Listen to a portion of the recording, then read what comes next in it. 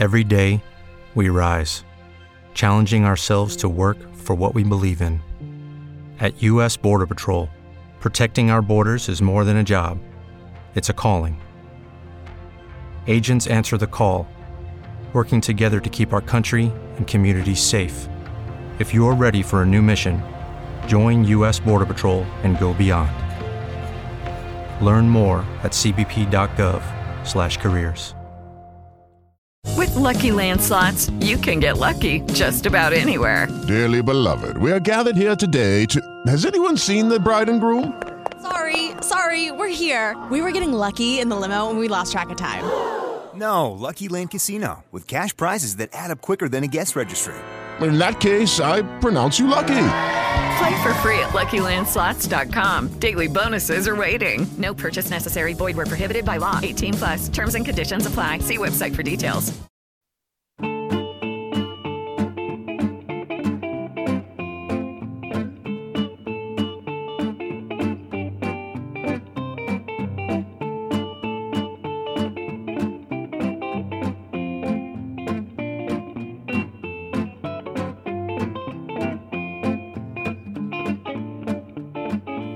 Hello and welcome to the Movie Breakdown. We're back to reviewing theater movies. That's right, we've got SpongeBob movie, The Sponge on the Run. As well, we're going to be talking Netflix's Project Power, and then after we're doing 4 movie reviews, we're going to be looking at the recent hirings of Olivia Wilde and Nia DaCosta to sign on as directors for big movies in Hollywood, superhero stuff. So lots to talk about there. I'm Scott Martin. And I am Christopher Spicer. And that is right. Movie theaters are opening up. They've slowly been opening up in the States, but I feel like in the States it's not really been a big mass national rollout because, well, let's be honest, and I know there's a lot of American listeners here, your country's still a bit of a shitstorm. Yeah, I feel bad because there's a lot of countries now that are regressing, and some of the openings in the States really set it up for failure. So I feel bad for all the folk there, but you can escape the boredom because you've got us. Yeah, we're here. We're your essential service. We're here to make it all good. We were declared an essential service back in April, if you all remember, and so we are here. We have never had to shut down. No, we never got the notices. We stuck through. No, and it probably also helps that we don't record this show in the same room, and so it's been really easy to basically just keep doing what we've been doing since the beginning. We've never had to modify like some other people. I know some other podcasts, they've changed to Skype. We did what everyone does before. We were revolutionary, innovators. We've been doing the Skype before everyone else started. That's. I never thought we'd be innovators. In anything, really. Well, I like to say we're innovators, and this is not coming from some kind of place of like pride or like because who knows what's going to happen here in Canada. As I know in Ontario, schools are being reopening, so we may be just as much of a disaster in a month. There's no way of saying, but because we're in a little bit better shape than some other countries, we've decided to open up movie theaters, and because we're kind of in that spot in the reopening phase. And so I was really hesitant of if I would go back to the movie theater or not.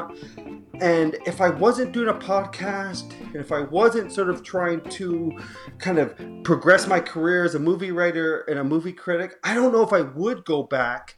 But even as someone where I'm sort of doing this as kind of a side career thing and trying to get the podcast going and feeling that like new movies were a big thing. Well, the big thing was being like something like SpongeBob. It's not coming to the States until next year. So some of you who are American listeners are like, wait, how are you reviewing the SpongeBob movie, Sponge on a Run? And it's because even though in the States it's not going on video on demand until 2021, in Canada, because we're in a bit better shape and we're being able to reopen stuff, Paramount has sent the SpongeBob movie here. It came out on August 14th. It was coming out in theaters because we actually have open theaters. And so I started wondering, I have the opportunity to review movies that like the biggest country in the world is not able to review. I basically, for the first time ever, get a heads up on a bunch of American critics. They don't have access to this movie.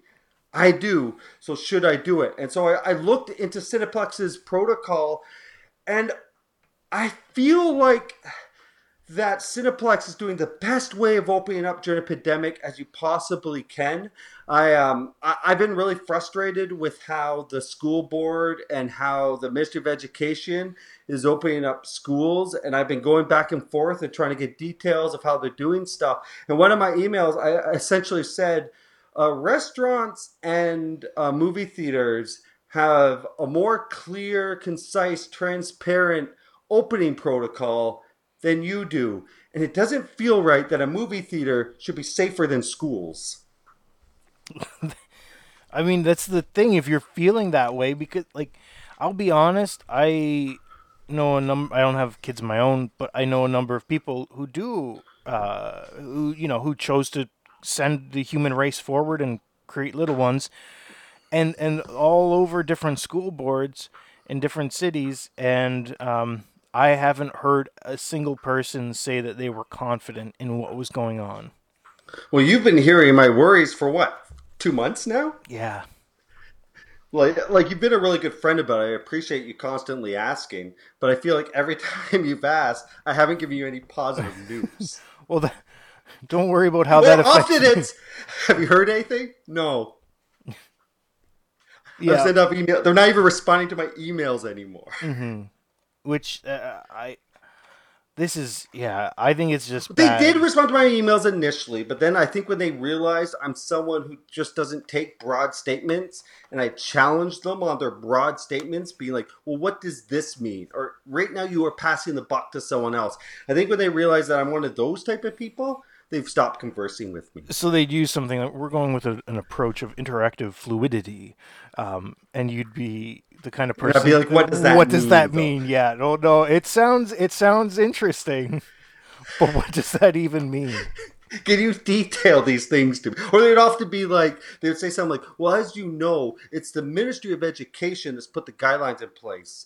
And so basically trying to pass the buck of like, oh, like we're not necessarily having to do those things. We're just doing guidelines. And I would then say, yeah, they're called guidelines though. You still have to implement them. You still have to show me, how are you interpreting these guidelines? And they didn't like that, I challenged them on that. Mm-hmm. But anyways, all that to say, I looked into Cineplex, and they basically, the only way to go to the movie theaters, you have to pre-order the tickets, you have to do them online, and you have to basically pick a seat. So it's all reserved seating, and it's all done online. And when I looked on it, it looked like they were only allowing like 20 people at a screening. And to be honest, I have no idea how Cineplex is making money on this. I think this is just a goodwill gesture because it's a very limited amount of people going in each screening. And what they're doing is they're staggering it. So every 30 minutes, it's kind of a screening for the same movie. And so that way, when you come to the lobby, it's very, very barren, right? Because with it being staggered like that, you never have a whole bunch of people in the lobby at the same time. So it's really quiet, and then it's very limited inside the movie screening. I watched the protocol after the movie ended, and they wipe it down with sanitizer every single spot that someone sat on. They know where everyone sat. When we went to the bathroom, they basically sprayed it right after we were done and wiping things down. So I felt very safe there, and I think they have a very good protocol in place. The only thing, like I said, is I don't know how they're making money, and so it's going to be interesting of how long they can sustain this current model. But like I said, I felt very safe to the point where I brought my kids to see the SpongeBob movie, Sponge on the Run. And I can understand if people aren't safe going to the movie theater yet or going anywhere. I'm still not safe eating at a restaurant. And so I get that. Like I eat on a patio, but I'm not comfortable being inside a restaurant. But I think the movie theater is something I did for years now. I've done it for this podcast. I really missed it. and it's an emotional thing for me. So I decided to take it. And again, I'm someone different. I'm someone who went to the movie theater every single week, and so I was really missing it.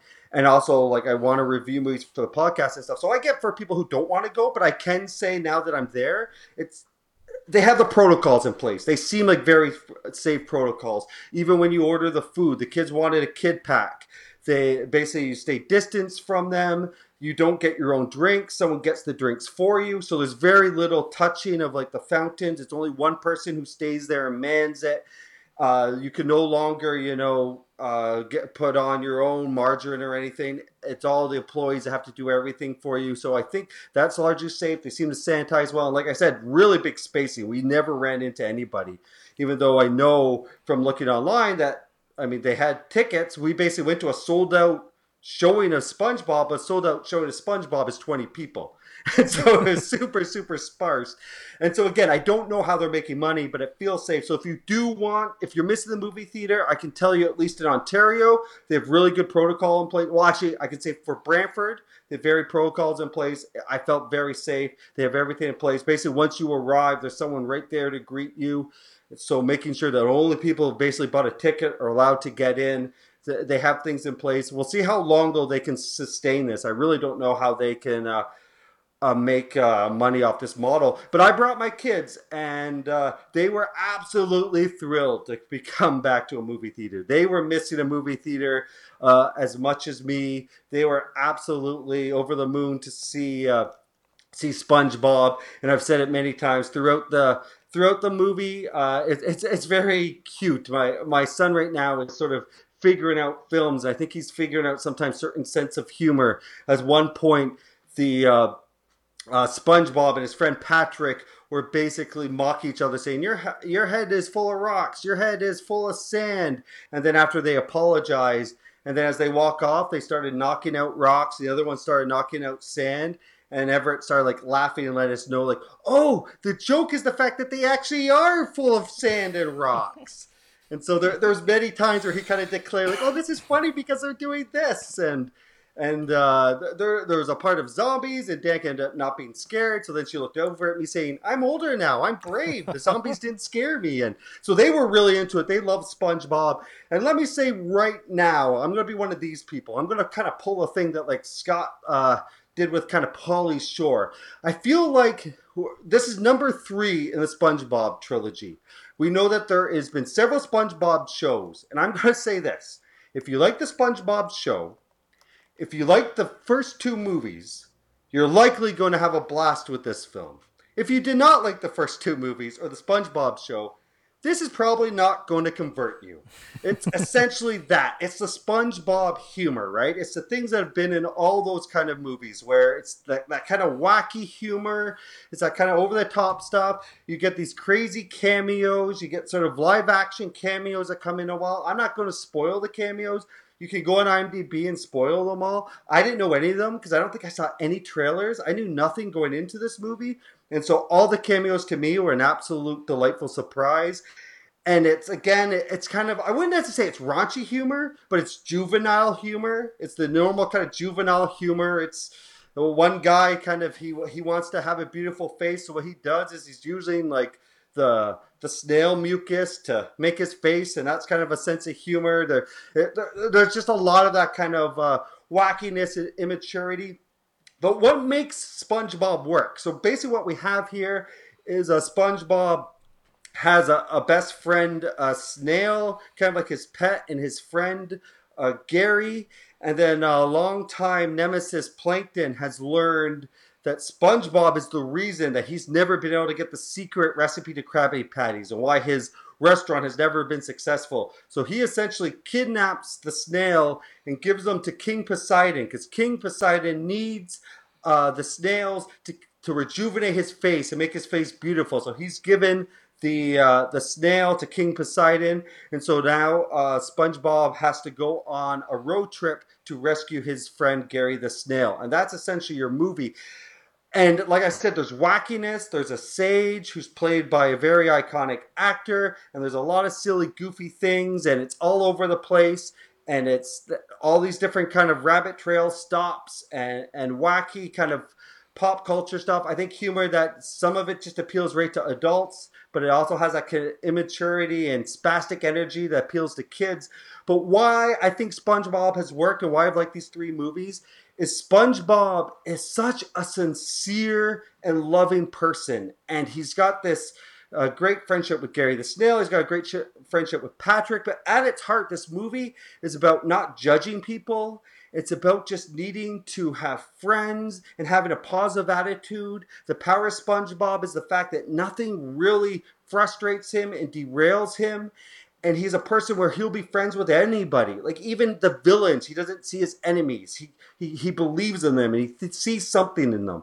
And I think during these times, that's kind of the message we need. And I think of something like in the internet right now and on social media where things are toxic and just some of the things that people have responded this year. It's nice having this film where at its heart, like, yeah, it's wacky and it's immature, but at its heart, it's about love and it's about friendship and it's about not judging people and it's about just the SpongeBob being a sincere, caring person. And I think we need movies like that. And I think at its message, you just come out of it feeling good. And so I am going to recommend this movie. It's like I said, it's kind of wacky and immature, but if the first two movies have worked for you, this one's going to work for you as well. I'm giving it 3 stars. It was a great return to the movie theater for me.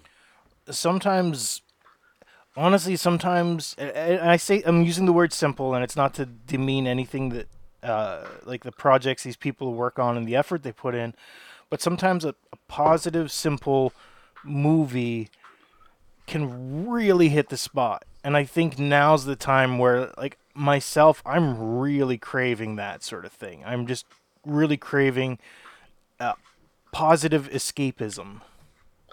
Yeah, I think it was a really smart move by Paramount to push this and to put it in the theaters in Canada. I really think this is the type of movie you need to kind of launch movie theaters again. Because I think people, like you said, we're just needing something positive. We're just needing something uplifting. And that's what this movie is. Like you're going to connect to that level. It really is about kind of friendship and looking out for each other. And we can all be SpongeBobs. So, and we all are at heart. The way you sort of described it as, if you like SpongeBob, you'll like the movie. Sometimes that's, I mean, you always hope for more, right? You want like a movie from a TV show to be the sort of thing that would invite others into the world and make things easier, or just really accessible for people. But sometimes that's the thing, is you just get sort of what you have known from that property already. But I think the best way to frame this is if you like sort of that kind of spastic, goofy kind of humor. Like if you haven't followed SpongeBob, like my daughter has not seen any of the movies, she hasn't seen any of the shows, but she still loved it. I've never really watched the shows, I've just seen the 2 movies, and I really enjoy them. So I'm not necessarily saying you have to be, I think you can go into this not being a SpongeBob fan and liking it, but you need to sort of like that kind of humor. Mm-hmm.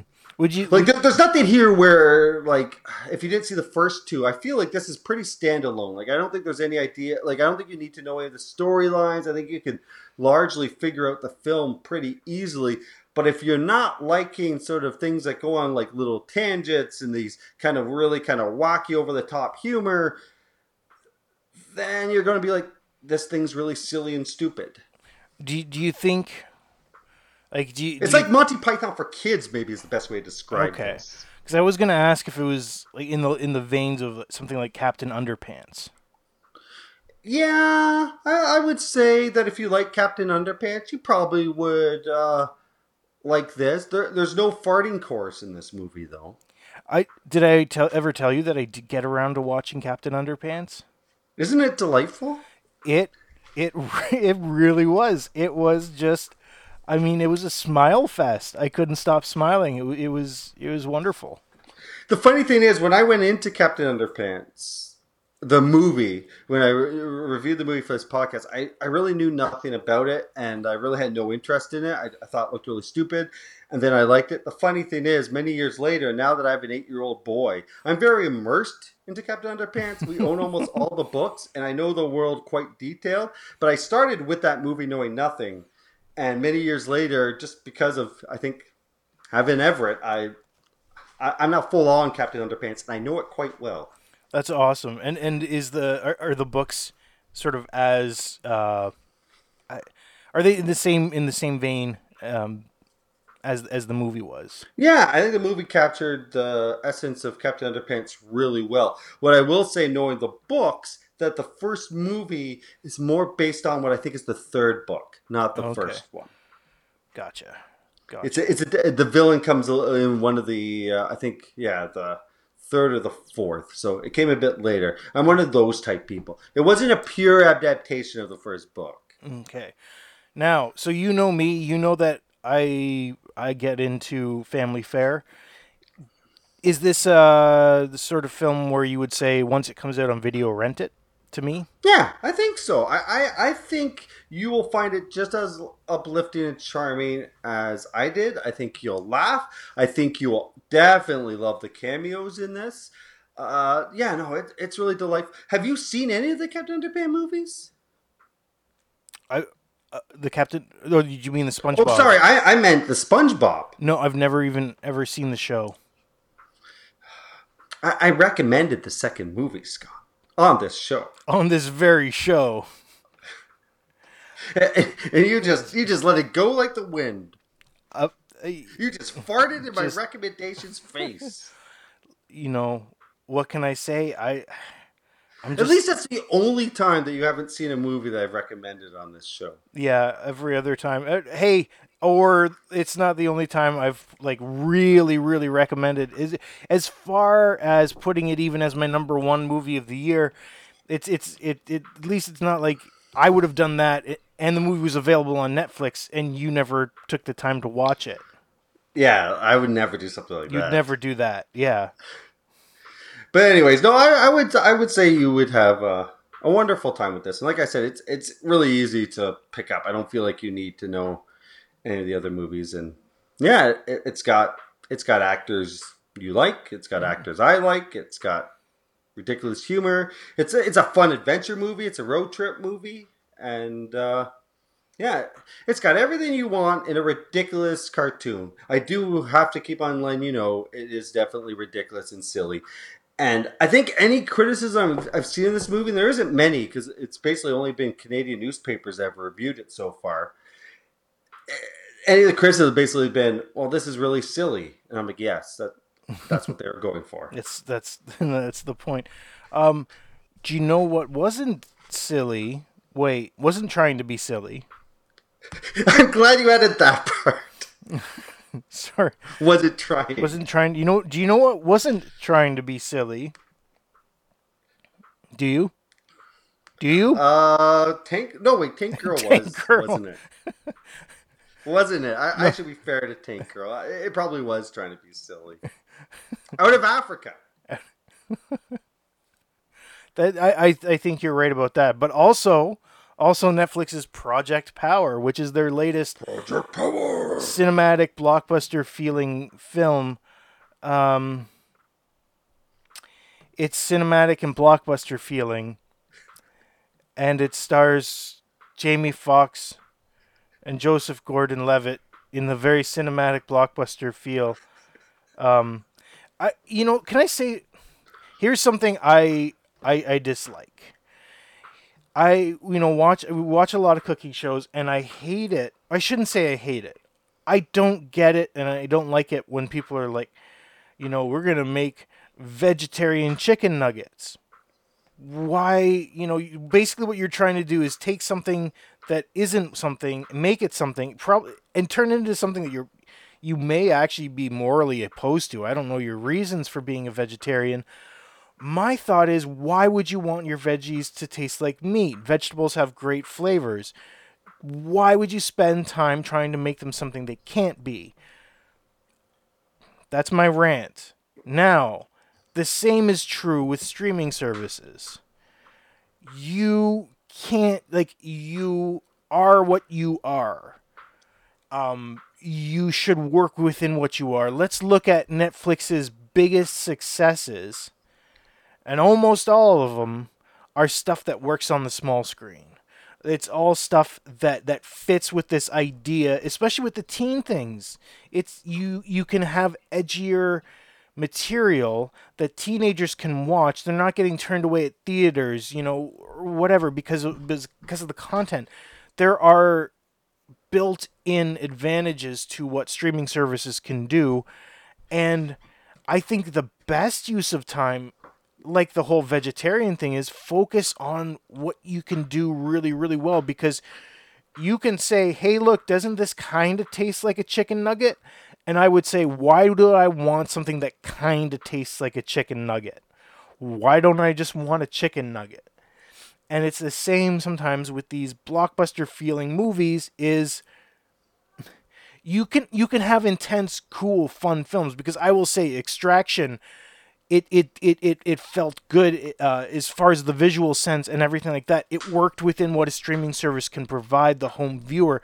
Trying to have sort of bigger, more epic things, it's anyways, if all these like pauses and incomplete sentences haven't proven my point, then I don't think another pause or incomplete sentence will. So let me just keep going on to my movie that I'm talking about. It's Jamie Foxx and Joseph Gordon-Levitt in a super fur movie. Sorry. A super fur movie? Yeah, I don't know what's going on with me. The movie's Project Power, and I have to say right off the bat, I absolutely love the concept. The concept is there is this brand new drug that's basically being test trialed in New Orleans, just sold on the streets, and what it does is it gives people a superpower for 5 minutes, and you don't know what your superpower is until you try the drug. And I guess it's supposed to be based off of animal powers that animals have in the wild, because at some point down the road in the movie, they say something about that. But as soon as they say that, you look back on what people have turned into, and you think, where in nature is there something that can do that? So while it's got this really cool concept that I'm so behind this, because there's a lot of intriguing ways you can take this concept, when they come to their own myth building, they really stumble.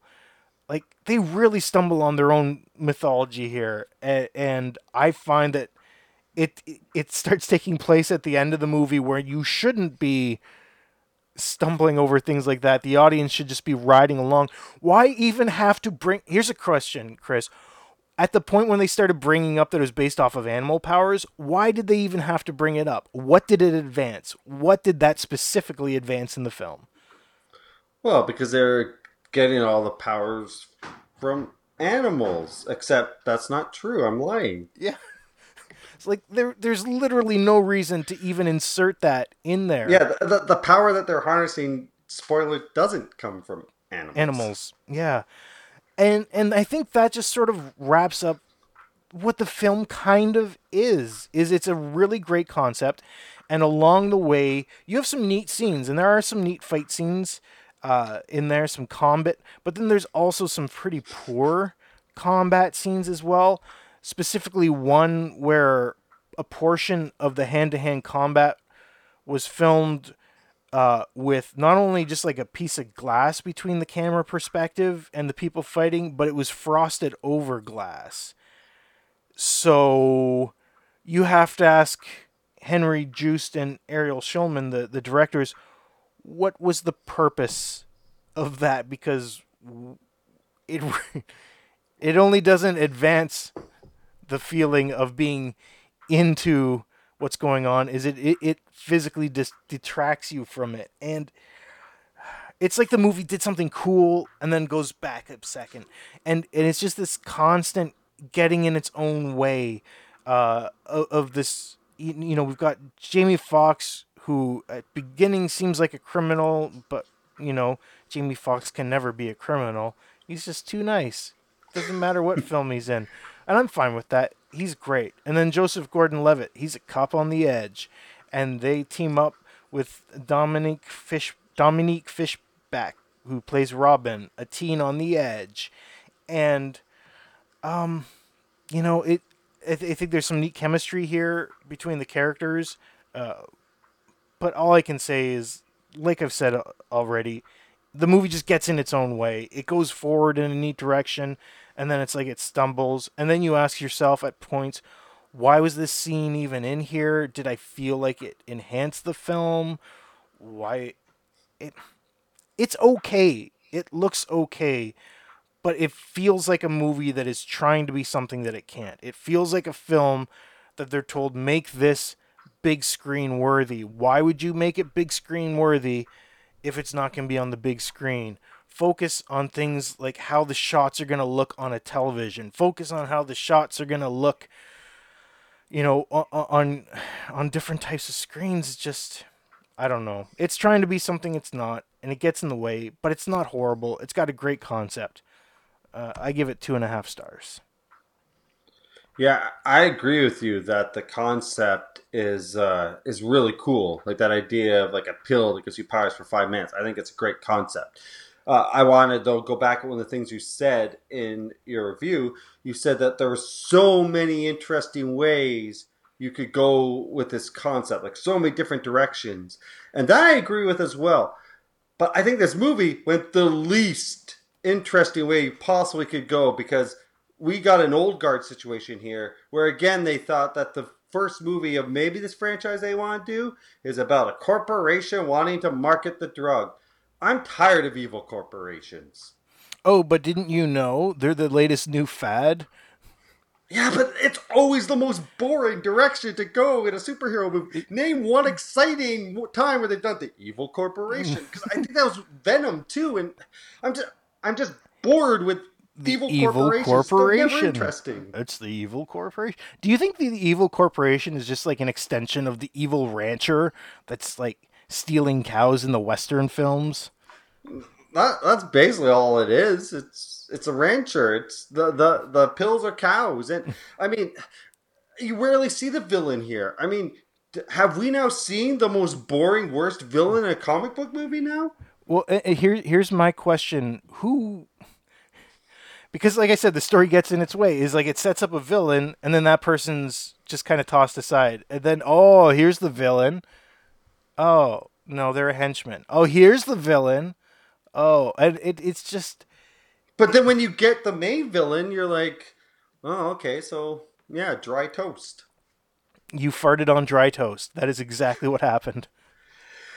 Yeah, I just felt the villain really not interesting, and I feel the concept is basically what's trying to propel this film because the actual narrative is really generic. It's just a cop on the beat story, really. It's just tracking down the villain. It's no different than any police procedure I've seen, other than they have superpowers. And you're right, like, this is Netflix's attempt at a blockbuster, and I get it. And it's being marketed as a blockbuster, and because of the type of summer we had, this movie got a lot of promotion. But just like Old Guard, if we were in a normal summer where we had theatrical releases and this came out in the theater, would anyone even notice? Yeah. Like if you paid theater prices for this and went to see, would you come out satisfied at all? I think in some ways people are being kinder on this because it's at home. If this is in the theater, this thing would have got ripped apart because the special effects aren't that good. There's especially one time where someone turns into like a Hulkish kind of character, an Incredible and Hulk. It's REPD quality. Yeah, it does not look good. Like it looks bad. And that whole thing, it's like, oh, so they're doing what they must acknowledge. They probably do acknowledge doesn't look that good. So there's going to be a reason for why they're going down this road. And then you just a few moments later, you're like, wow, okay. So they never even had to do that in the first place. And there's interesting ideas here. There's interesting ideas of like them using New Orleans, which New Orleans has been ravaged by Hurricane Katrina and different things like that. There's a lot of interesting themes that kind of get set up in this film, and I feel like it explored none of them. No, it didn't, and I I don't know why Jamie Foxx's character couldn't have been badder. Couldn't like it could because how he's portrayed as this like villain doing his own thing, villain one man army. Then it pulled like the ultra typical, but looks we're gonna spin it around 180 degrees because he wasn't understood. Except it looks really stupid because we're supposed to believe this like bonding where he takes on this girl, so it was like his daughter's surrogate, except he kidnapped her.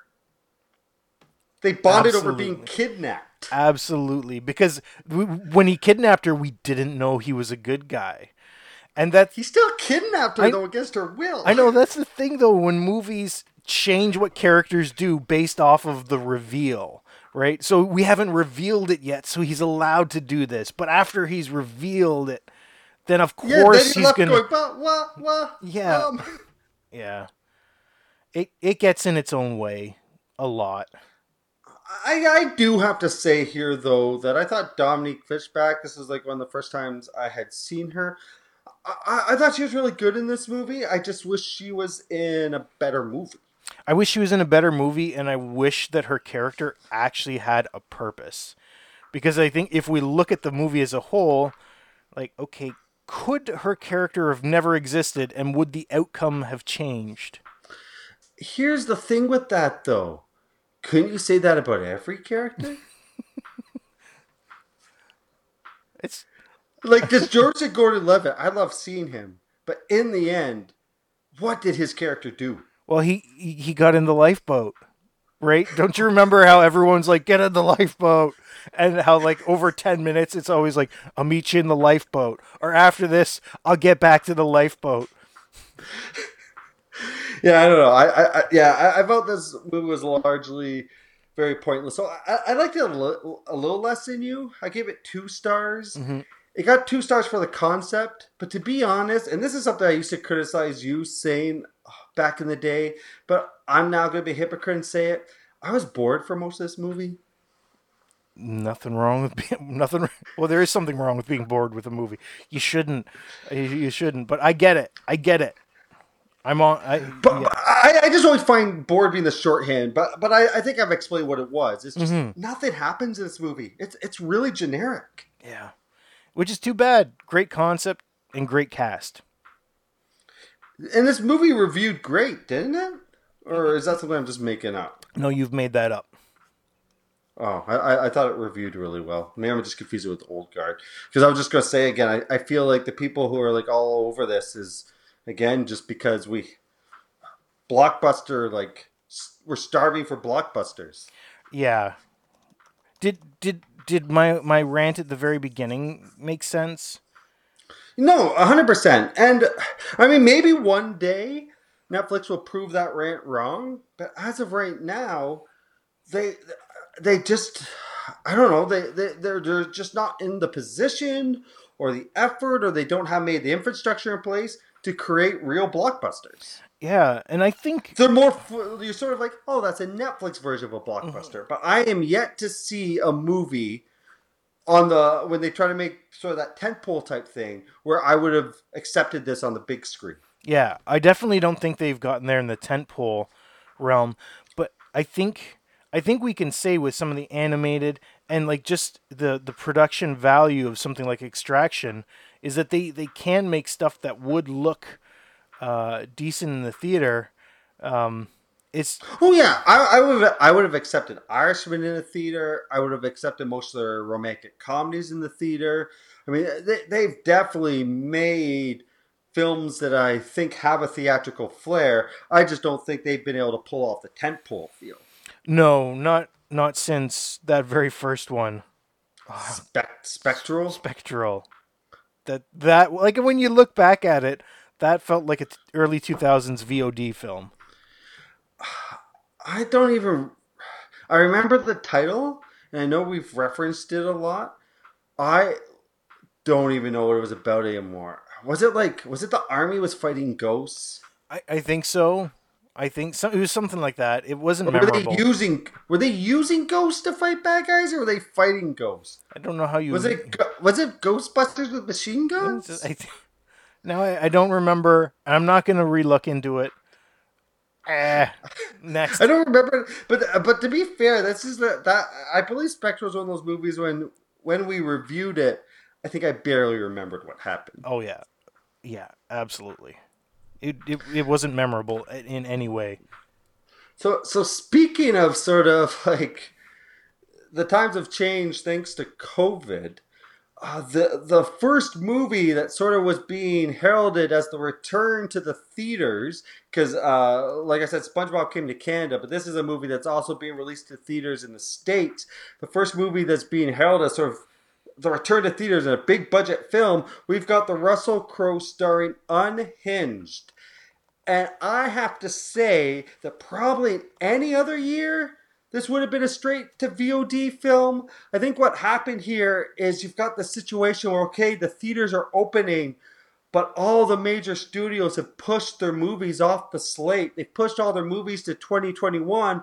All the big budget like Fast and Furious and all these kind of Black Widow, these bigger movies have been pushed later because they essentially the studios don't want to take a risk on the fact that it's very limited amount of people that can go to the theater. Even the theaters are open, like I said, it's only like 20 people to a screen. So you're not really making a maximum profit. So I think a lot of the studios have shied away from wanting to release their big films, but the theaters are opening up again. The theaters need something. And so they're gravitating towards maybe these films that would normally be straight to video, but they got to find something that could potentially attract people. And so in Hinge, you got a thriller. Thrillers do well. And you got Russell Crowe. You got yourself a person, a recognizable name. You have a star. And so I think basically the Russell Crowe name is what they said, oh, well, we'll try Unhinged in the theater.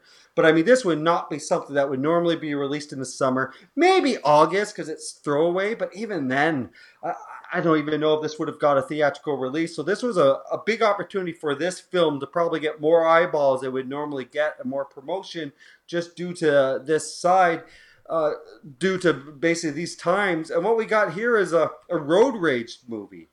So this movie starts off right away where we learn that this Russell Crowe character, he never really gets named. At one point he kind of uses an alias, but I don't know if that's actually his name. But basically we have a guy who's late at night, he's outside a house, and we basically learn right away that he's kind of psychotic, as he has a very violent outrage. He invades a house and bad things happen.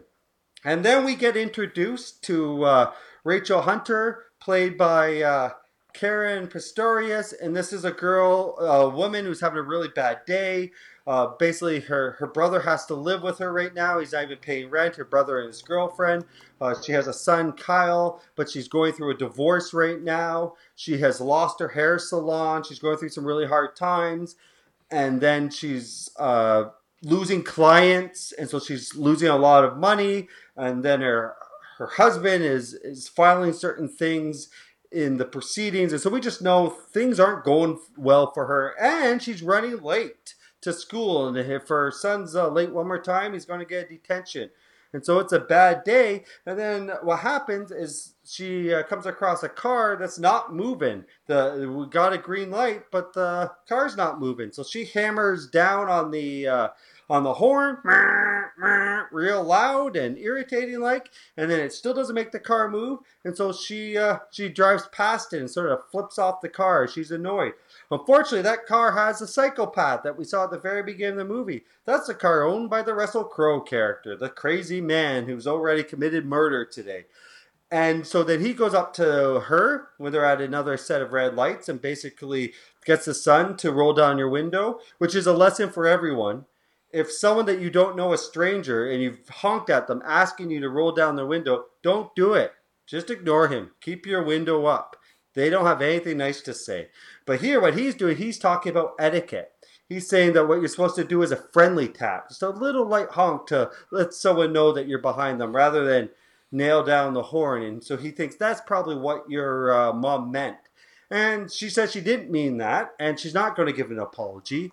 And so that is that. So he's off on teaching her a lesson. He's going to teach her a lesson by stalking her and murdering people and basically causing general rampage. That's a lesson he does.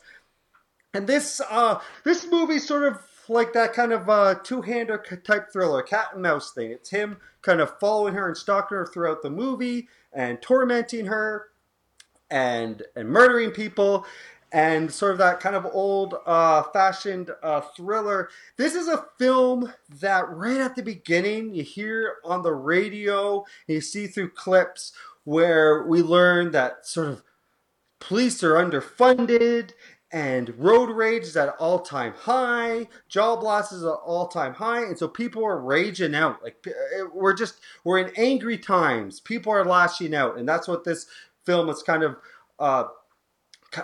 very cynical of how the times are.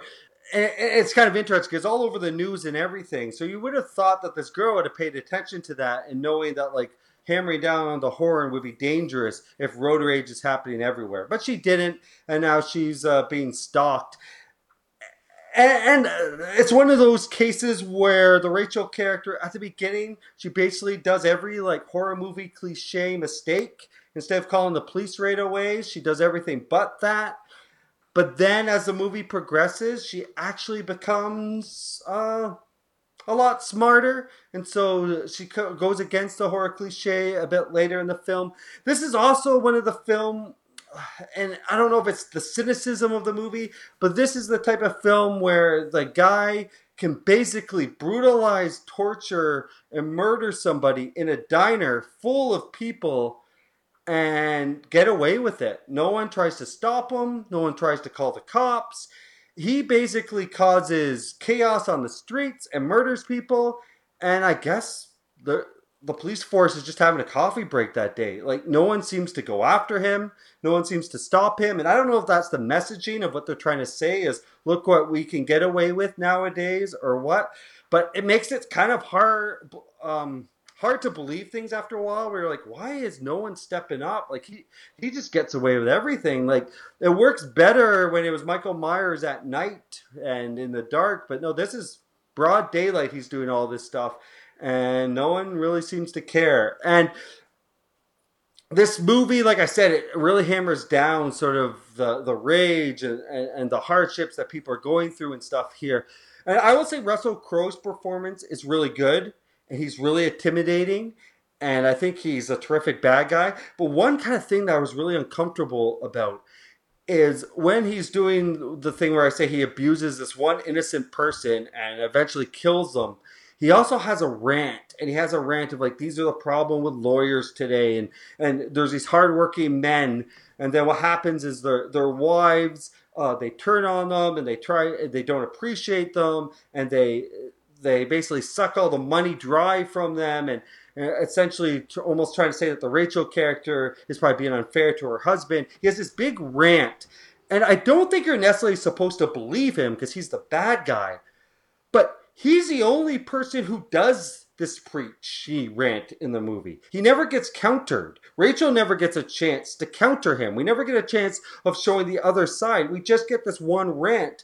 And so in some ways, it's like, in some ways, the rant is composed in a way where you're almost trying to sympathize with him. You're supposed to connect with him, except what he's saying is so toxic and evil.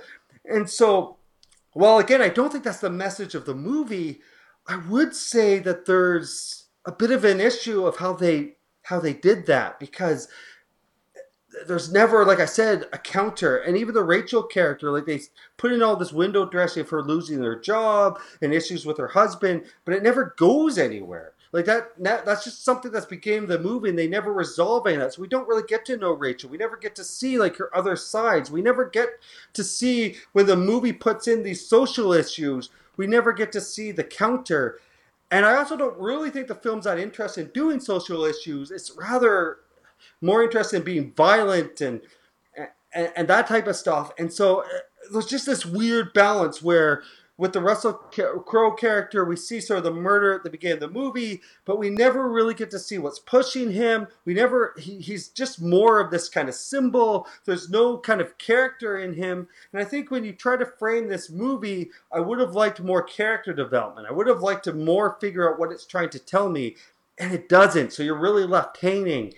And I think there is some decent use of music, and I think there's some decent use of thrills. I think a few times, I think there's some decent thrills in this film. But like I said, I think Russell Crowe is an amazing villain, and I think Karen Passeros is really good as Rachel Hunter. I think you connect to her, and you're with her, and you're attached to her, and you're rooting for her. But like I said, there's this lack of character development. There's this lack of sort of being able to have some empathy, and I just think the messaging's all messed up. And I also would say that there's few times where you can kind of see the budget, where I think some of the car chase scenes, there's a lot of fast edits, and it's hard to make it immersive. And there's a big action sequence at the end, which has sort of the Jason Bourne annoying cutting, which I thought was unnecessary. And so there's some stuff there that doesn't necessarily work. The logic's kind of all off on this.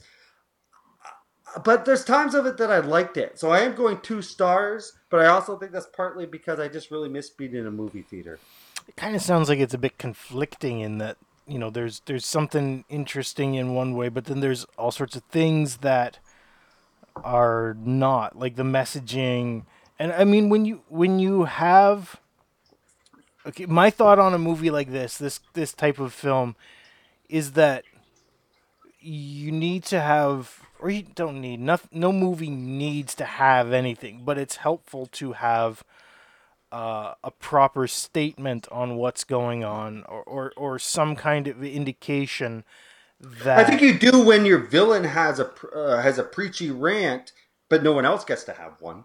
Because in the end, you're thinking, was that the movie's message?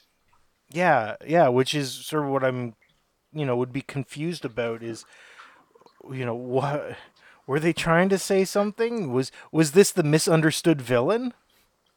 And at times I felt like that's what the movie was trying to say. And I'm like, no, he's gross. And he's wrong. I disagree with what he preaches about. Mm-hmm. And it sounds like this is the kind of film that the cops just never get involved, because if they did, the movie would be over like within minutes. Is that kind of the case here? Well, I mean, it's broad daylight in a diner. He is murdering a guy, and everyone just watches aghast, and then he walks out. And I'm just like, no one steps up, or no one called the cops, because then he drives around for the next hour of the film, he's still just do. Why is no one coming after him? Mm-hmm. And that's a frustration of mine in a movie. It's like, okay, you're sitting down, you got the concept, and you're writing it, okay. But we can't have anyone call the cops. Okay, we have to make it so no one calls the cops. Otherwise, because of what he's going to do, they'd find him within minutes, and the movie wouldn't exist. And cops do show up at certain types in the points in the film, but it's always one person. And at some point when this guy's on a murdering rampage, I think you would have just sent one cop out. He's Russell Crowe. I don't know what that meant. I don't know what that meant. Yeah, because Russell Crowe's not the cop. He's the villain. Mm-hmm. He's Batman Jack. Would you say that... Is that a good WCW character? Batman Jack? Batman Jack. What era are we talking about? Oh, he would join the Dungeon of Doom with the Yeti and the shark. Batman Jack, yep. Mm-hmm. Absolutely. He's got a place. Once, just with the idea, with the name, that's all you need. Batman Jack. He howls into the moon. Yeah. Oh, so this is a movie that you wouldn't recommend me check out then?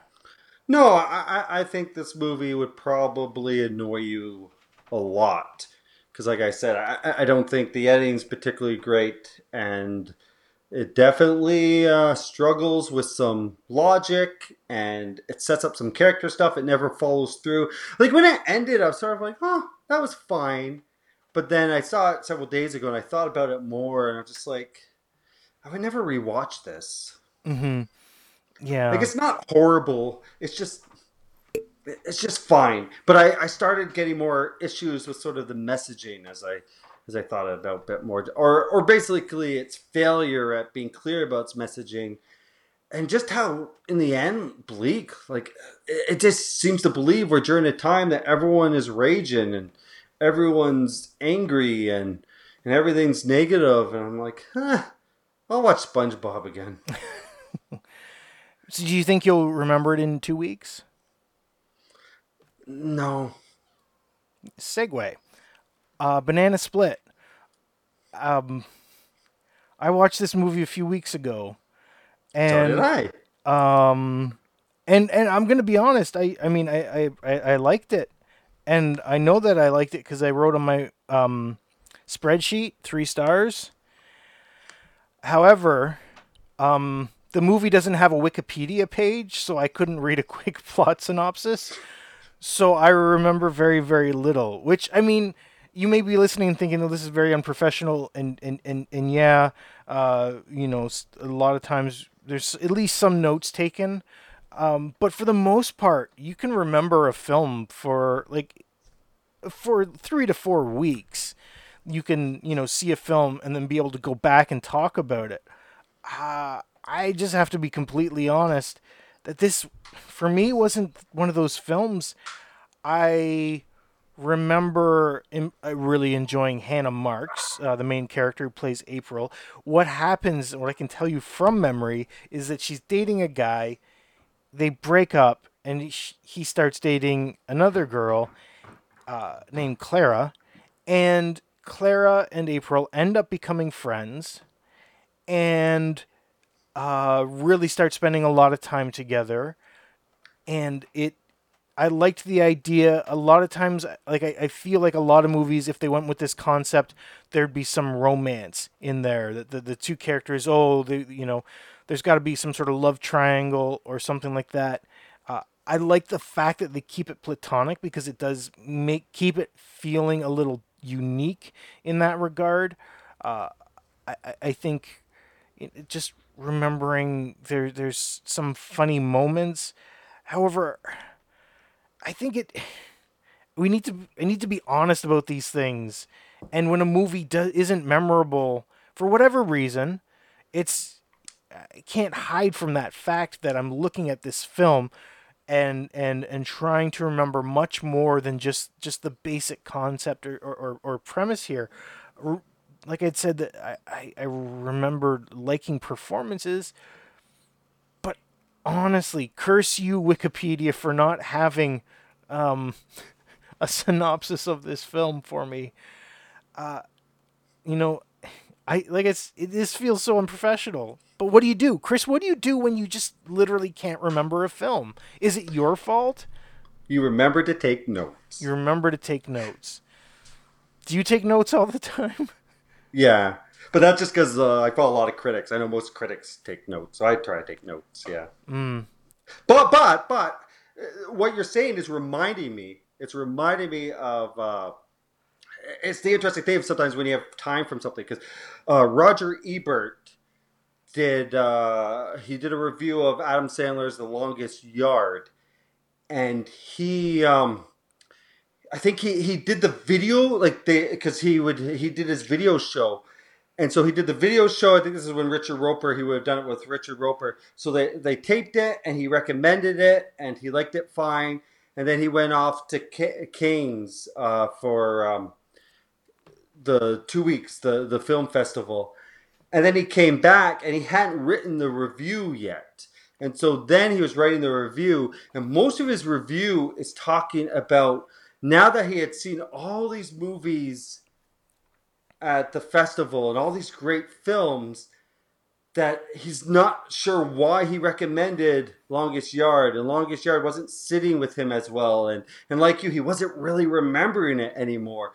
But because the show had already been filmed and he gave it 3 stars, his review basically says, I'm still giving it 3 stars because that's what I gave it 3 weeks ago, but I'm not feeling that anymore. And the movie doesn't connect to the level that I remember. So it just reminds me of like what you're saying now. Okay, yeah, because I've seen some since I've seen Banana Split, I mean, I've watched The Death of Stalin.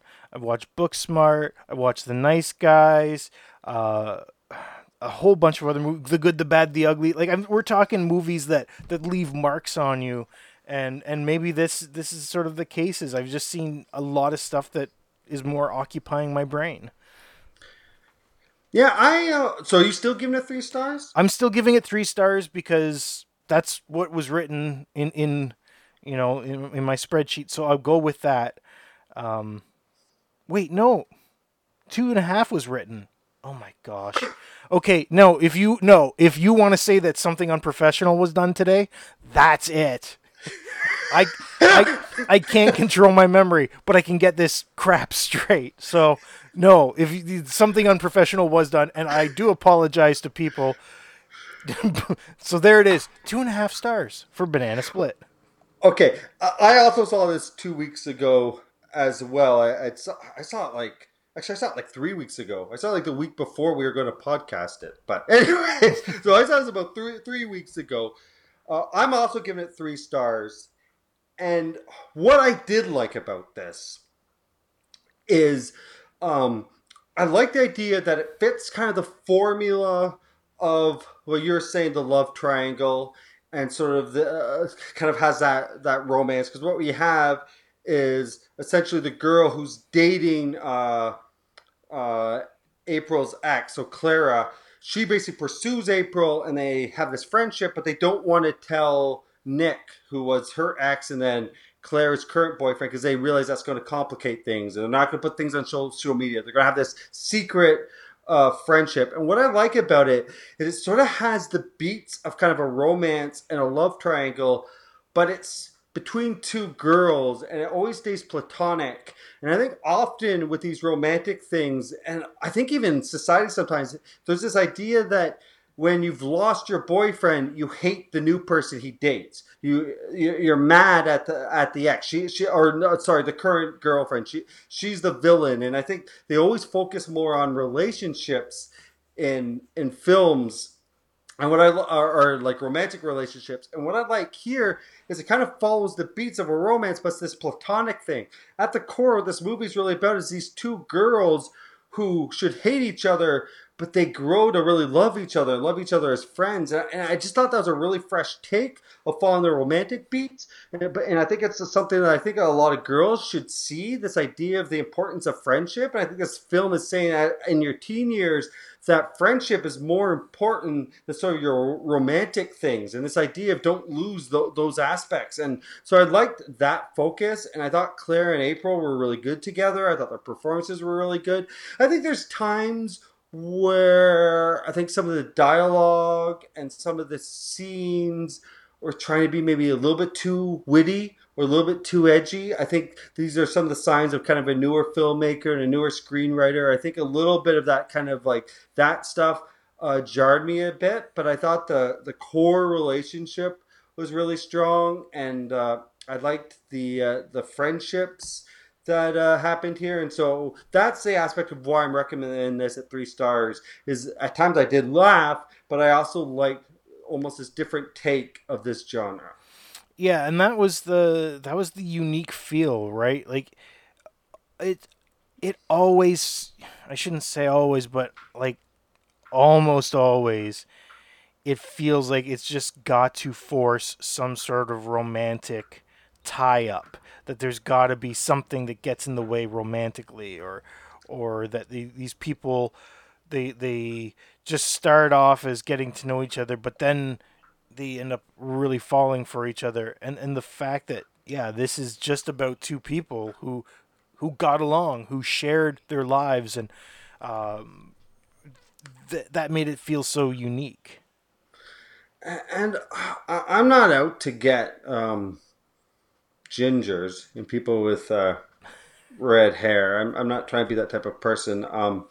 But I don't know. I didn't really buy they went a romantic. They went more of a sidestep romantic direction with Luke Spencer Roberts' character, and I don't know. It's not because he's a redhead, but I think it's how the movie conveyed him. I never really bought that he fit with these friendships or that any kind of romance could have came. You too, eh? It's got it's got nothing to do with the fact that he's red-haired. It has to do with the fact that he's portrayed like an outsider. Now, I liked him a lot more than I did in the package because Okay, it is the same guy. It Because is I was wondering. It is the same guy, and he's got this likable element to him. Now I'm remembering stuff. This is great. This is absolutely wonderful. Well, that's why I felt like if I jump in and we start talking, that will help. So yeah, he does have this element where he's harmless, but the fact is that he really feels like he'd be the kind of person in real life that would be on the outs. Like he would be on the outsides. Sometimes teen movies, it's like they try to be like, "Oh, look how inclusive everybody is," and there's no cliques or whatever. But those things happen, and it does feel like his character in Banana Split just isn't a natural or in any kind of fit with what happens. Yeah, I didn't buy that the girls who were eventually attracted to him would be attracted to him. I didn't even really buy that he would be best friends with Nick. Oh, that was bizarre. I have to say that was just bizarre. I got some humor of the dinner table stuff and the mom, Susan, who decides to talk about her sexual escapades. As much as I didn't necessarily think it was real, I did sort of like that. So I do think there's some good humor here. I mentioned the mom because I was watching it and I'm like, man, she looks familiar. Who is that? And then I realized she is the partner to Ross's ex-wife in the sitcom Friends. And it all came together. All of a sudden it registered. I'm like, that's who she is. And she's Susan in that too. Now I'm remembering the dinner table. I and sort of like you, it doesn't necessarily feel realistic, but I liked the back and forth, especially with the sister. I mean, the sister was totally a movie character, right? Like this is someone who was, you see it and you're like, okay, that person only exists in movies, but I thought she was played well. And she did make me laugh. Yeah, that's why, like, Hannah Marks, who stars in this, also did the screenplay along with Joey Powers. Benjamin Kasulk directs. And I just feel like this is one of those movies where it's coming from younger screenwriters and sort of newer directors. Like, I feel like that it's kind of the vibe of like a first film, kind of getting into it. Mm-hmm. It's one where like I feel like there's greatness in these people. I think their next movie is going to be, you really got to track it down. And this is one where you catch later, you're like, okay, this is how they started. And you can see the elements of the greatness. But I think there's a lot of like you said, there's moments where certain characters feel very movie. Maybe sometimes it's too smart for its own good. I feel like they're working towards what's then going to be a really good movie after this. Yeah. Sometimes you see aspects in a first film that are handled fairly well. And it's, I mean, the, Kasulk? Would you say that's how Benjamin Kasulk's last name is pronounced? That's what I'm going with. Mm-hmm. Lots of experience as a cinematographer, and I think, I definitely think that there's aspects here. The fact that, the flow of the film, even though he may not have, who knows if he had a hand in rewrites or if there were any rewrites, but the fact of that I think the main platonic relationship was captured so well, just in all regards. I think that shows that there's some skill there. Yeah, no, I just want to reiterate, I really liked Hannah Marks and Leanna Liberato. I thought they had good chemistry. I think both of them have a great future. So I think it's worth checking out. But I don't understand your criticism because I don't know if you ever said them. Other than you don't remember. I don't remember your 2.5. It was I guess it was more just the jarring aspect, I'm guessing. that may have been it. I think to the last bit of the film, if I recall, wasn't as smooth or feeling as the first bit. I if I recall. Actually, I think it bookends it. I think the first 10 minutes is not very smooth when Mhm. they rush through the relationship. Yeah. And then the end when they try to resolve everything. I 100% agree from, again, 3 weeks ago memory. If anything, if I do have an issue, it's the beginning and the end are very unsmooth. Yeah, and if I recall the end properly, it sort of started falling more generic beats as Very well. much so. So I think that's where I lost out on it. Was with that. Yeah, no, I agree with you. But and again, ways I would say those are stars to watch. And Hmm. speaking of something to watch, there was this topic is because it's coming up, and I thought it was really worth talking about. Is there's been a lot of hirings recently for some upcoming superhero movies. It got announced this week that Olivia Wilde is going to be doing stuff from like the Sony Spider-Man Marvel Universe stuff. The belief is that she's going to be doing Spider-Woman, which has got a lot of fans excited. And we know Olivia Wilde from, well, be the actress, but also directing Booksmart. And and I really like that because that almost reminded me of things like, where you had like Safety Not Guaranteed, and then the next movie was kind of like Jurassic World. Like there's this idea that a lot of, or John Watts who did Cop, I think it was Cop Car, and then he got Spider-Man.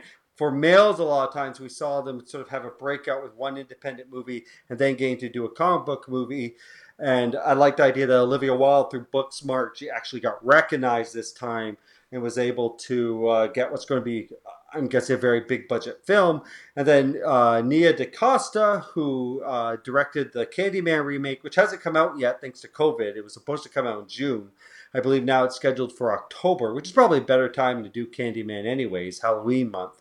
But she now has been attached to do Captain Marvel 2, which I think is huge because there isn't really any Avenger movie for the next few years. But there's any movie that I think is going to kind of have that Avenger feel or set up the next big arc, it's going to be Captain Marvel 2.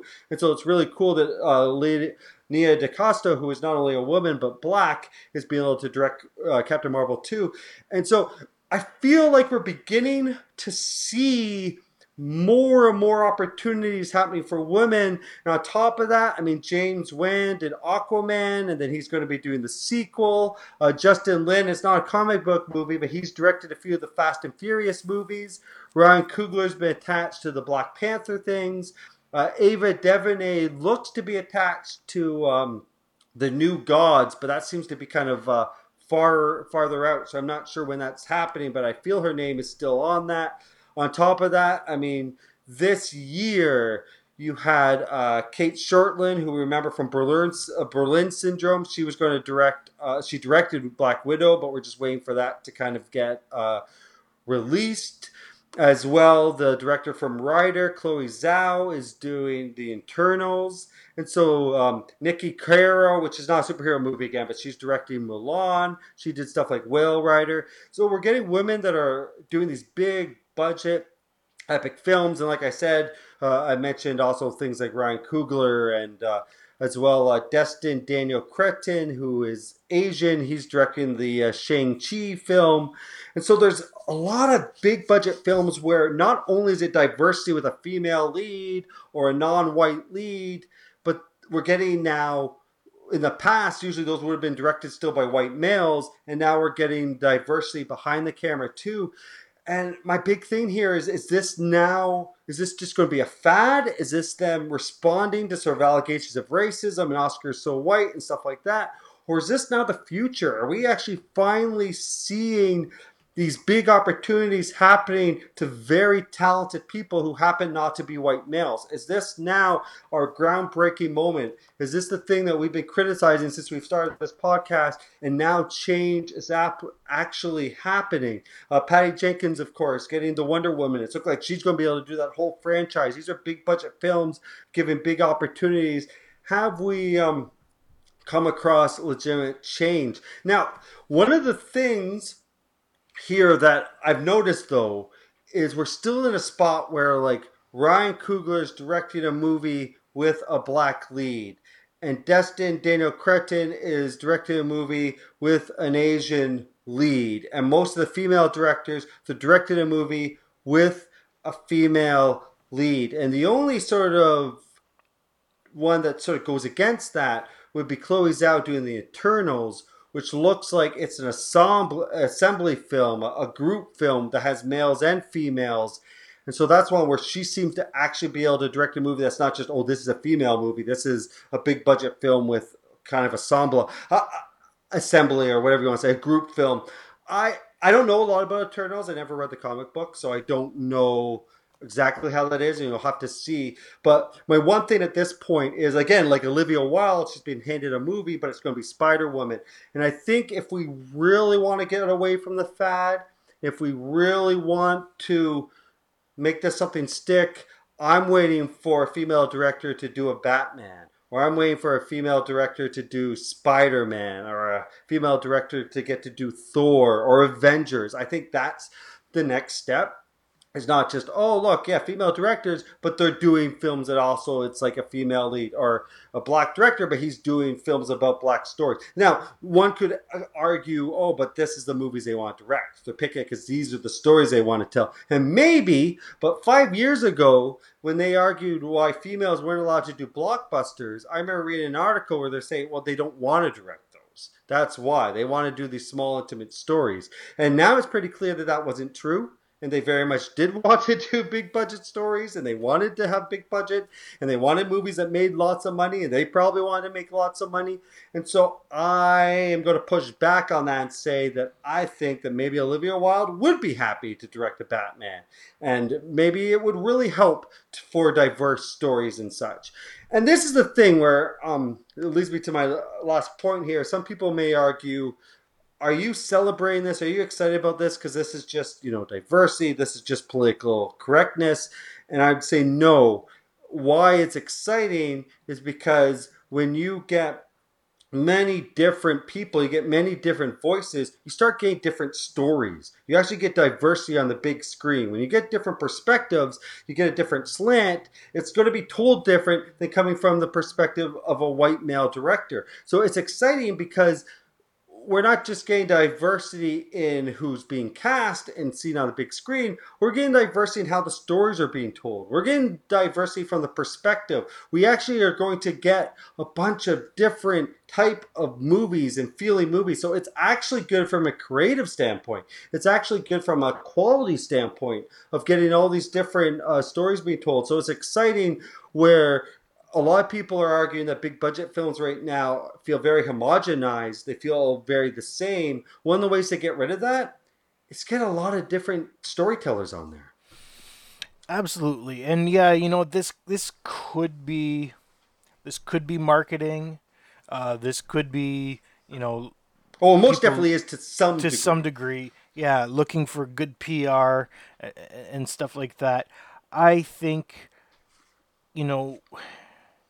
and I'm not going to be the person that says, well, whatever the reasons, because I do think that the reasons are important. But the fact is that it is going to help, and it is going to, make it seen that women can have those roles and be successful.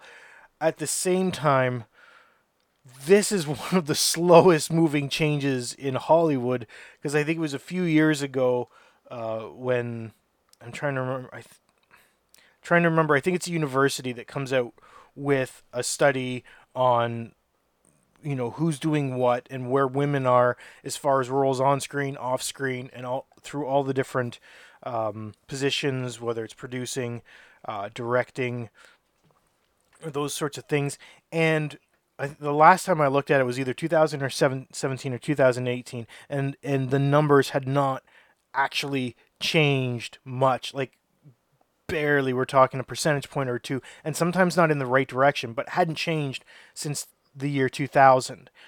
And we look back on that year of 2017, and the fact is that the three highest grossing films of the year had female-centric stories and characters, and that felt like this is the changing moment. This is where it turns, because now studios can't say that those stories won't get audiences. People and audiences may have realized for themselves this idea that, wow, okay, it doesn't matter if it's a male or female lead in a film. A good movie's a good movie regardless of who's starring in it. And I had such optimism from that year. But looking at it now, did it actually change things the way it should have? And I don't think it did. I think things have got better since then, but at a snail's pace. And that's the thing, yeah. Like, I don't think things went down after that, but I wouldn't say we got massive, huge improvement. To the same level when Black Panther came and made tons of money in Brantford, I thought, now we're going to get more of those type of films. And not really. Mm-hmm. Yeah. And that's the frustrating things is we see these times where there is actual proof that audiences will watch this type of movie or this type of movie or accept these kind of leads. The proof's there, but it really feels like this is one of the slowest changing aspects of Hollywood. Like, I think that year may have been what triggered finally going forward with like Captain Marvel and Black Widow. Like, I think there was small little things. Maybe Tomb Raider got greenlit again and stuff like that. And then you had Birds of Prey. Like, I feel like the success of those opened them up to stuff. Or Milan. Mm-hmm. Like, I think things like that did happen. But it wasn't... It was only to the degree of like, well, this is how it should have always been. Yeah. Yeah. Exactly. And just it is good. I'm glad that these people are getting these opportunities because males, like you mentioned, males you can get Colin Trevorrow is who I meant way back then, by the way. I blanked on his name. Yeah. But you can have a small independent film that generates buzz in certain circles, and then all of a sudden you're handed hundreds of millions of dollars, and you've got all sorts of responsibility now for making something that's not only going to make back money, but in the case of anything Disney, it's got to propel interest forward into future films, both of that specific franchise and anything shared. So if Disney, not just that, but they want it to propel into merchandising and rides. Yeah. So I mean, that's so much responsibility on someone that is unproven in that realm, and males have had the chance, and definitely glad.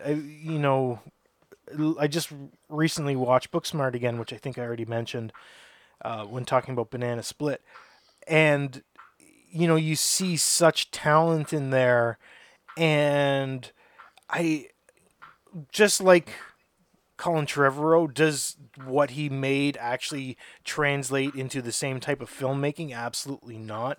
But in both cases, you look at it and you see there's someone with a lot of talent, and you believe that they're up for the challenge. Yeah, no, definitely. I agree with that 100%.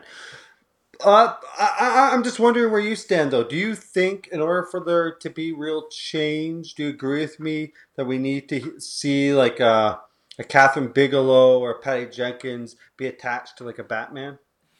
Absolutely. Absolutely, because that's the thing. Right now, with Patty Jenkins doing Wonder Woman, it was like, well, look, she's going to nail it because she's a woman. Yeah. Right? So she gets the character. Well, does anyone ever say, oh, look at, gosh. It was male directors that gave us Catwoman and Elektra and stuff like that. And I would say those men failed at nailing the characters. Yeah. Oh, gosh. But no one disputed it at the time. Yeah, Spielberg's making a movie and there's a female in it. And is he going to... Like, no one says, is Spielberg going to catch that, the essence of the character? Right? Like, should he be directing a film that's got a female in it? Well, or directing a film that has a black female with a predominantly black cast, color purple. And so men don't face those things. It's like if a male is signed up to direct, they don't have to justify that, right?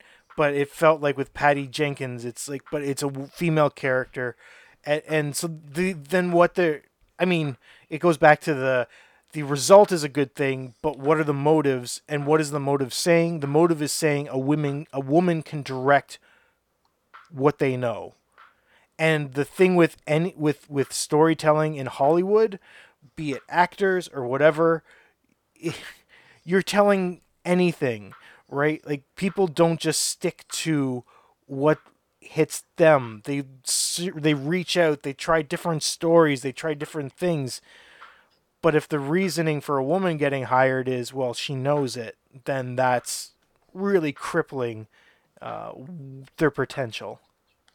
It's fun. It's interesting. The franchise that I probably like, the longest running franchise I like the least, Fast and Furious, has probably been the best about allowing diversity behind the camera. Like um, you got what's it, Gary F. Gray, Justin Lin, James Wan, and so part of me wonders, will they be the first to allow like a female director to do a mainly male cast film? And I wouldn't be surprised if they did, because the entire thing about Fast and the Furious is just the idea of accepting diversity. Yeah, And which makes me wish the movies were we're better. better. I was about to say whether that makes them good or not is up to debate. But yeah, that is a franchise where it really feels like they celebrate diversity. They're proud of it, and I think that would be a platform where that could happen. Yeah, so no, I really hope. Like again, I love hearing that Olivia Wilde's given this opportunity. I love that Nia Costa's given this opportunity. But I, in the next few weeks, would really love to hear a successful female director being attached to sort of one of the non-female big films. Yeah. And then it's going to be an article too, because anytime a guy director gets attached to just something, it's a huge deal. Well, I also know that that day when that happens, especially if it's something like a Batman or a Star Wars, like one of those big things, I know for a fact that I stay away from Twitter that week. Do not go on Twitter. Do not go on Twitter. Yes. Because there's probably a lot of people whose opinion I do not want to hear. Yeah, it's a disaster. Just because and they say, well, it's not being misogynist. Well, the fact that a female is announced and you're automatically saying it's a disaster, because that doesn't happen with the male directors. Well, um, no, it was because I was trying to think what was the big DC kerfuffle, but that was over Affleck as Batman, nothing to do with a director. No, the only thing I remember for a director with DC would be Snyder Cut. Yeah, and that exists, man. Don't bash it. It exists. It's out there. Is that. Will that be the biggest disaster of 2021? Everything I've heard, it just feels like that's not going to turn out in a satisfying way. No, and the idea, like they're looking at the, this is the facts, and look, I'm not trying to be a jerk or anything, but the facts are the DC universe has been so much more successful since a certain person and their influence has left. They've gotten bigger financial returns, and they've gotten award recognition. And I'm not entirely sure what this person, and I wish him well, but what this person thinks is going to happen with this cut. Yeah. I just don't understand the end game of that movie, especially when it now has become very, very clear that there wasn't a finished product. So now I'm just like, I don't know the point. I don't either. Oh well, we'll find out. We'll see. The curiosity is going to kill the cat, and I will probably see it unless it's some sort of premium $30 rental. If it's anywhere within the realm of a normal, even theater ticket price, I'll probably check it out just because I love being proved wrong. I love it when any assumption I have about a certain person or a certain type of film or whatever, I love it when I'm just completely blown away and my world, it just feels like a door is flung open and there's something you're exposed to. And you have to eat humble pie, but it's always such a good feeling. And I really hope that the Snyder Cut, because since it exists, I really hope the Snyder Cut is that kind of experience. Isn't that the tagline? The Snyder Cut, humble pie. Humble pie. Snyder Cut, humble pie, colon, it exists. Yeah. Well, anyways, but all I have to say, I think, yeah. So down to it, do I think this is a fad or if this is a new thing? Uh, Basically, I guess what I've come down to is I'm not really sure. Mm-hmm. To me, I'm not convinced until they're allowed to direct a big, major, non-female led film. And until there is a female signing on to direct a big film that isn't news other than just talking about there's a signing happened. And if you want an example that there's still an issue, last little bit, one of the things where you want to say that sort of voices are missing, and I know that there's been some big effort in this lately, but I think the statistic is 30% of film critics, only 30% of film critics basically are like females. At this point. So even when you talk about sort of the conversation of film and the dialogue of film, and in some ways that kind of creates things, and this is the studio feedback and sort of knowing what works, it's still largely being controlled by males. And I think, and again, this is coming from a white male, but I think, yeah, that's a big thing that has to be looked into. It's all these small steps going towards fixing stuff. But I do know on the writer front, as a person who's pitching and always looking for work, more and more now, I know editors are basically saying that they are looking for people of color. They are looking for people with disabilities. They are looking for females. So I know on the writer front, a lot of magazines, and again, who knows if that's going to be a fad, but right now they are actively seeking out different voices, which is great, which sometimes makes my job a little bit harder, but it's great. It is a good thing. It is a very good thing. Now, we talked about films. This is the first time in a while we've talked about studio films, and the first one of such was the SpongeBob movie, Sponge on the Run. Chris took his kids to see this in a very, very organized Cineplex, what sounded like an experience that instilled confidence instead of making you wonder, was this a good idea? Chris enjoyed it. The kids were into it. Sponge on the Run gets 3 stars. Very positive film, which is what we need right now. Then, positively, it's Project Power. And this has a concept that both Chris and I admit we just absolutely think it's amazing. This idea you take a pill and you're a superhero for 5 minutes. We loved it. The movie got in its own way and definitely had issues. Also, here's a question. If you're like, don't move or I'll shoot you, and then the person you're pointing a gun at shows you, like, opens his lips and shows you, hey, I've got a pill in my mouth I'm about to swallow that will make me invincible and kill you. Why is it that no one ever shoots the person before they swallow it? You would think you would just see that as a weapon. Yeah, it'd be like, well, you were a bit of an idiot because you just showed me what you're going to do. Bang. There, you're dead. But wasn't it such a cool visual? It was, and each time it happened though, I'm like, why is the person like? Why would people?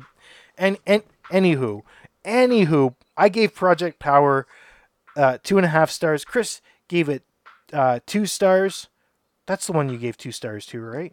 That is correct. And then it's Unhinged. Russell Crowe killing people in a diner. What? Yeah, it just happened. And a movie that didn't really work in its messaging, if that's what it was going for, Chris said. So it also just wasn't that one the best movie out there right now. So you gave that 2 stars.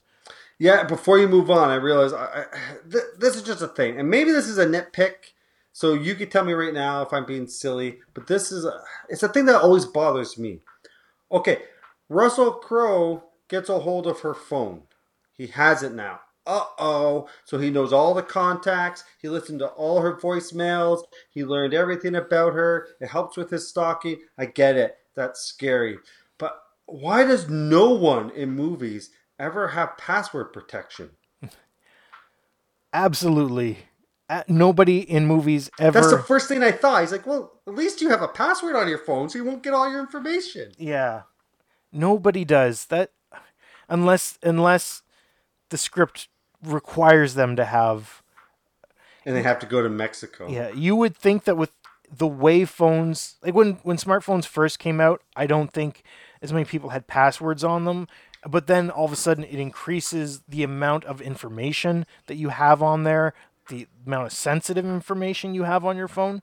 People password protect. And especially in the day and age where biometrics are so seamless in unlocking your phone. Like if you've got an older Apple phone, like I do with the fingerprint home button, it's instantaneous. It unlocks it, with face recognition now.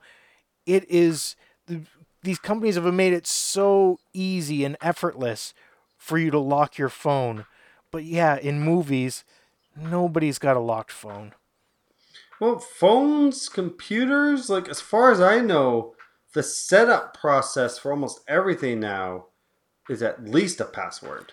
And most of them try to make you use two-factor authentication. Yeah, and so I don't know.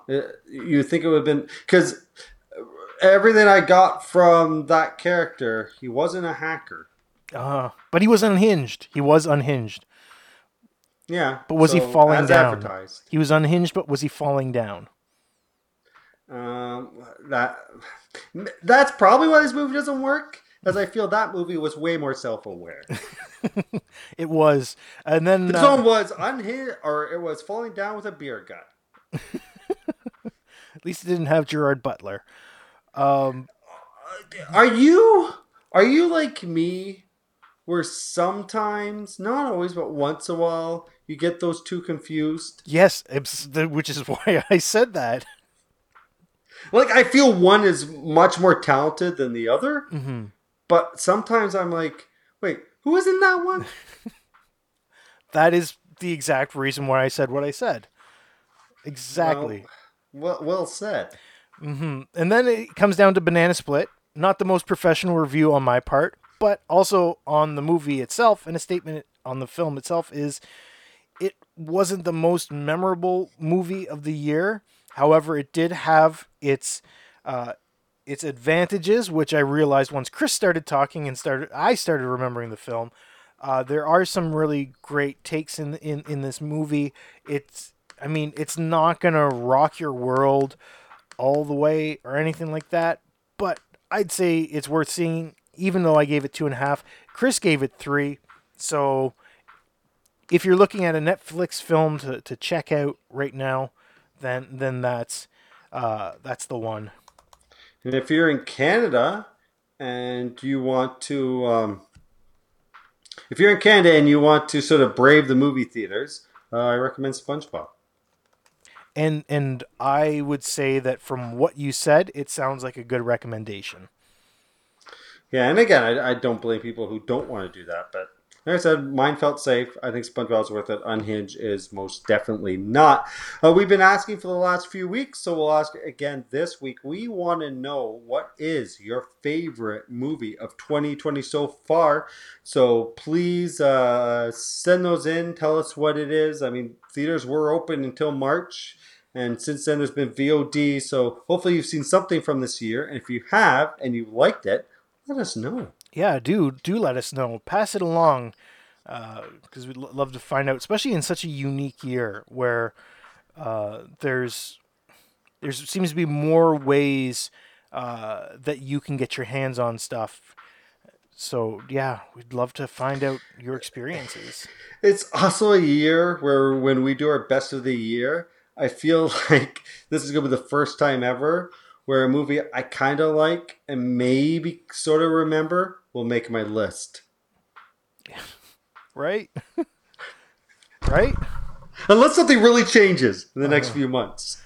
But I've looked at, as of now, what my top 10 would be. And my, like, 8, 9, 10 are movies that are, like, I never would have imagined that would make it best of the year. And here we are. Here we are.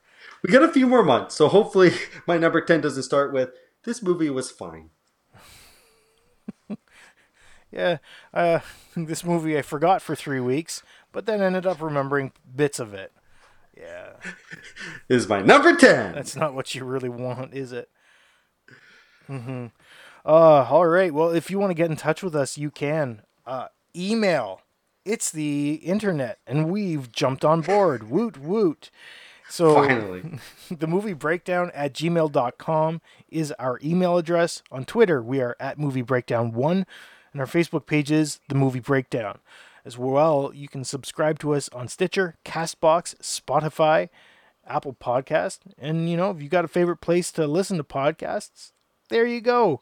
Do that. And always, if you know somebody that is into movies, or you just think it will enjoy this podcast, please do share us.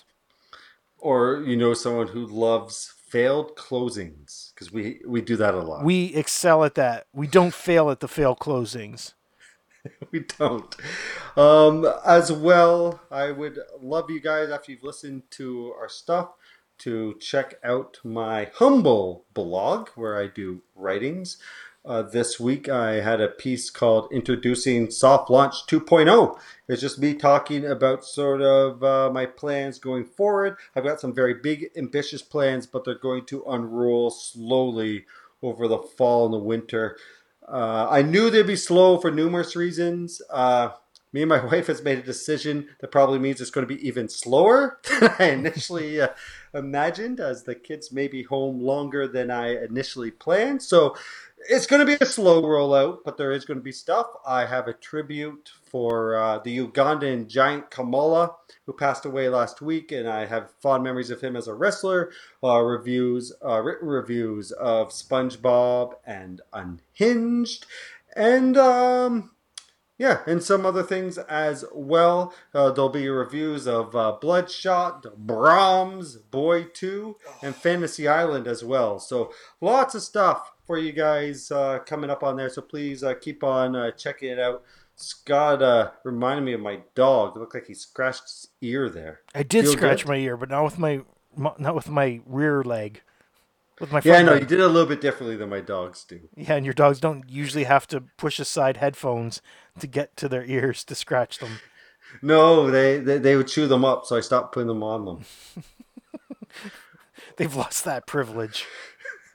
They didn't know how to treat it proper. They thought it was a chew toy.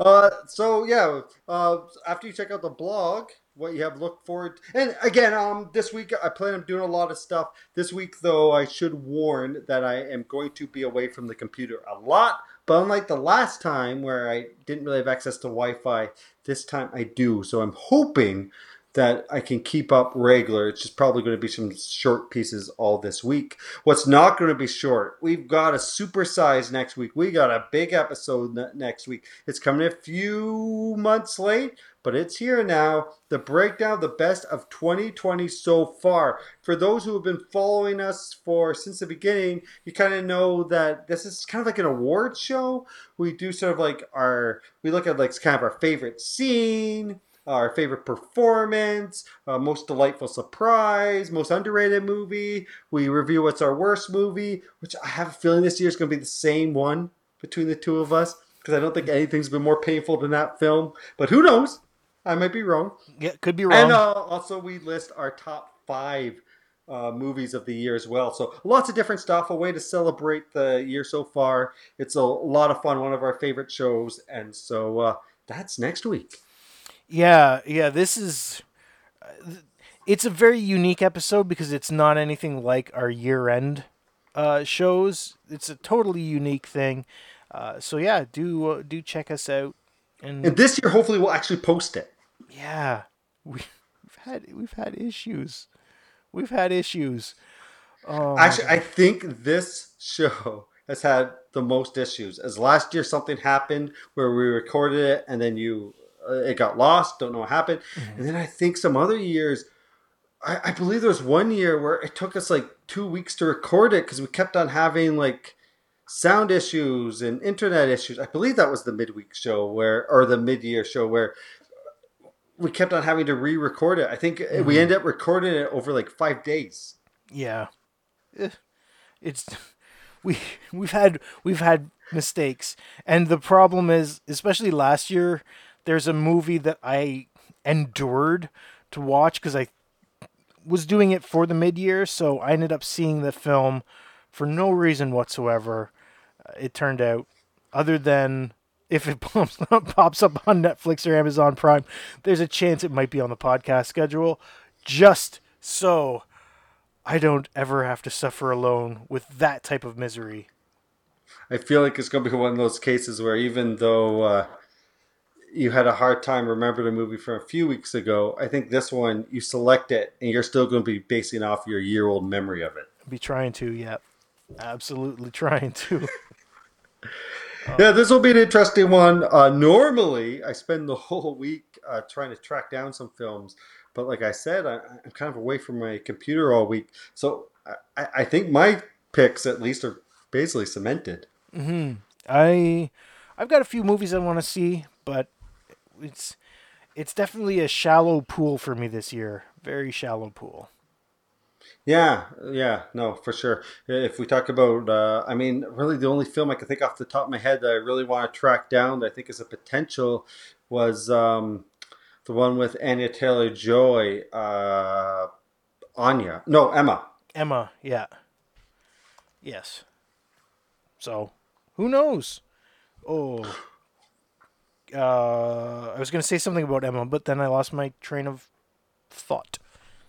Well, I'll tell you what to say about Emma. Mm-hmm. Emma might be talked about next week. It might not. Yep. Mm-hmm. Find out. The breakdown of the best of 2020 so far next week. We'll sell you the whole seat, but you'll only need the edge. You know it's a closing. All right, I'm Christopher Spicer. And I'm Scott Martin. Bless you for having made it this far. Goodbye. Bye, everybody. With Lucky Land Slots, you can get lucky just about anywhere. Dearly beloved, we are gathered here today to... Has anyone seen the bride and groom? Sorry, we're here. We were getting lucky in the limo and we lost track of time. No, Lucky Land Casino, with cash prizes that add up quicker than a guest registry. In that case, I pronounce you lucky. Play for free at LuckyLandSlots.com. Daily bonuses are waiting. No purchase necessary. Void where prohibited by law. 18+. Terms and conditions apply. See website for details.